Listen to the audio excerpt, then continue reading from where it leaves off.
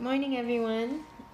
So for today's DT, I wanted to start off with just noticing some things from verse 16 and 19. It says, He saw Simon and Andrew. He saw James, the son of Zebedee, and John, his brother. And so Jesus is passing along the Sea of Galilee, and he saw just an ordinary day doing ordinary things. But Jesus sees Simon, Andrew, James, and John. He sees these men who are doing what they usually do, fishing, and notices them and invites them to join him. Yeah, I think in that sense there was nothing flashy or notable about them. They were working for a living just to, daily put food on the table. And yet Jesus called them to this lofty and great vision for their lives where they would now impact people for all eternity. So Jesus chooses them, not because of who they were, but because of what he could do through them. And the power of their lives was going to be through them following Jesus and his work in their lives. And I think that's encouraging to know that they're ordinary, but God is extraordinary. And he chooses to do his work through such people like them and such people like me. I've always been on the side of thinking I can't do much, I can't be like this or that person, and that kind of artificially prevented me from allowing God to work. It made me see being a disciple like a competition, and if I was not very capable, then there's not much that I can do. But how wrong I was. The more I surrendered myself to God, the more I just said yes or was faithful, God was able to use me more readily because I wasn't caught up in all that I was not or the feelings of insecurity dominating me. I had room in my heart to simply love people and share the gospel with a youth student or an elderly grandpa at a nursing home or even overseas with college students. But the more I said I am not qualified to do something, the more I would feel insecure and I could not be used by him until I repented of those things. So this scene is so familiar as I think it describes how Jesus found me. I was a high schooler doing my own thing, studying hard to get into a good college, trying to make it through life, trying to enjoy being a typical teenager, and then Jesus took notice and called me to follow him. It's not that I was doing anything particularly spectacular when Jesus called me, but I was doing what any normal teenager was doing, but Jesus noticed. And just like he noticed Simon and Andrew, he noticed me. He didn't notice a crowd, but rather an individual person. So I'm challenged by Jesus, who in the midst of just an ordinary day, he not only notices people, but has a vision for the various people, and with that calls individual specific people to follow him.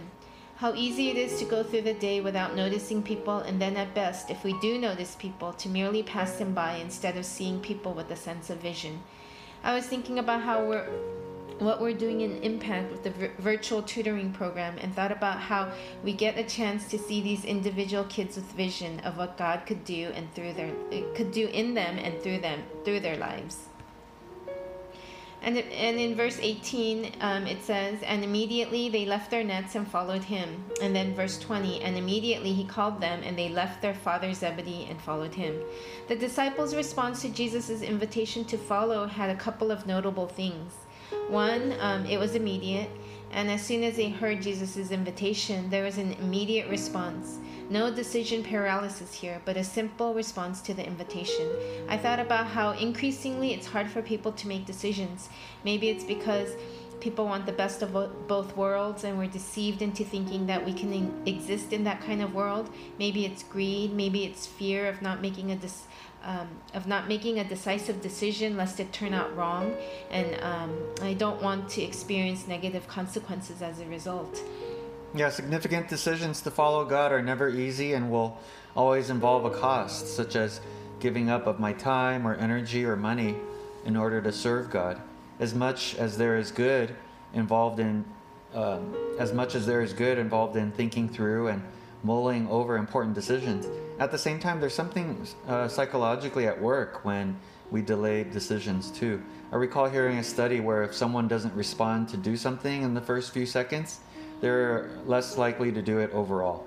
I know it doesn't mean people should not count the cost when it comes to following Jesus or being prayerful and making important decisions, but I also have to know that the delay should be approached thoughtfully and not as a way to give myself room to give into my fears or desires for comfort. It's helpful to know my tendencies so it doesn't become a convenient excuse to say, oh, I need to think about it first. when what that means is I don't want to be bothered. And that's just an example.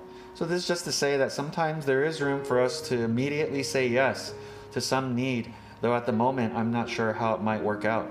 That way I'm not always being calculating to see if I have the time or money or resources to respond to a need that comes my way. The other thing I noted was how following Jesus entailed a leaving. I think we understand this intuitively and historically as we think about our own stories and decision to follow Christ when we were saved. Maybe some of us had to leave our ambitions, harmful relationships, addictions, proud ways. But there was some sort of clear leaving. And I think as we look back on our decision to follow Christ, the familiar story in our own lives when we first made that decision to follow Christ. I think what challenged me, though, was how this needs to be an everyday response and how it can't be true of my life only when I look back on my decision to follow Christ. So are my responses to Jesus, to follow him, that happen daily, that quick, decisive, and is there a leaving of things in my life? Having that quick resolve to respond, or is there a long deliberation on things? And in so doing, there isn't a clear-cut decision that's made, or perhaps there are some things that you haven't been willing to leave behind. Following Jesus entails immediacy and a leaving. Finally, I'm challenged by by the fact that Jesus calls ordinary fishermen to join him in becoming a fisher of men. It's ordinary, flawed men that Jesus invites on this incredible journey. And I was thinking about what does that ordinariness entail for these fishermen, and I thought that these people were people with just ordinary jobs, ordinary mental capability and competence. They were probably full of character flaws and sinful. This encourages me because there are times that I feel like I need to somehow be better or more in order to respond to Jesus' invitation. But it's the ordinary people that God calls to do the amazing work of gospel proclamation.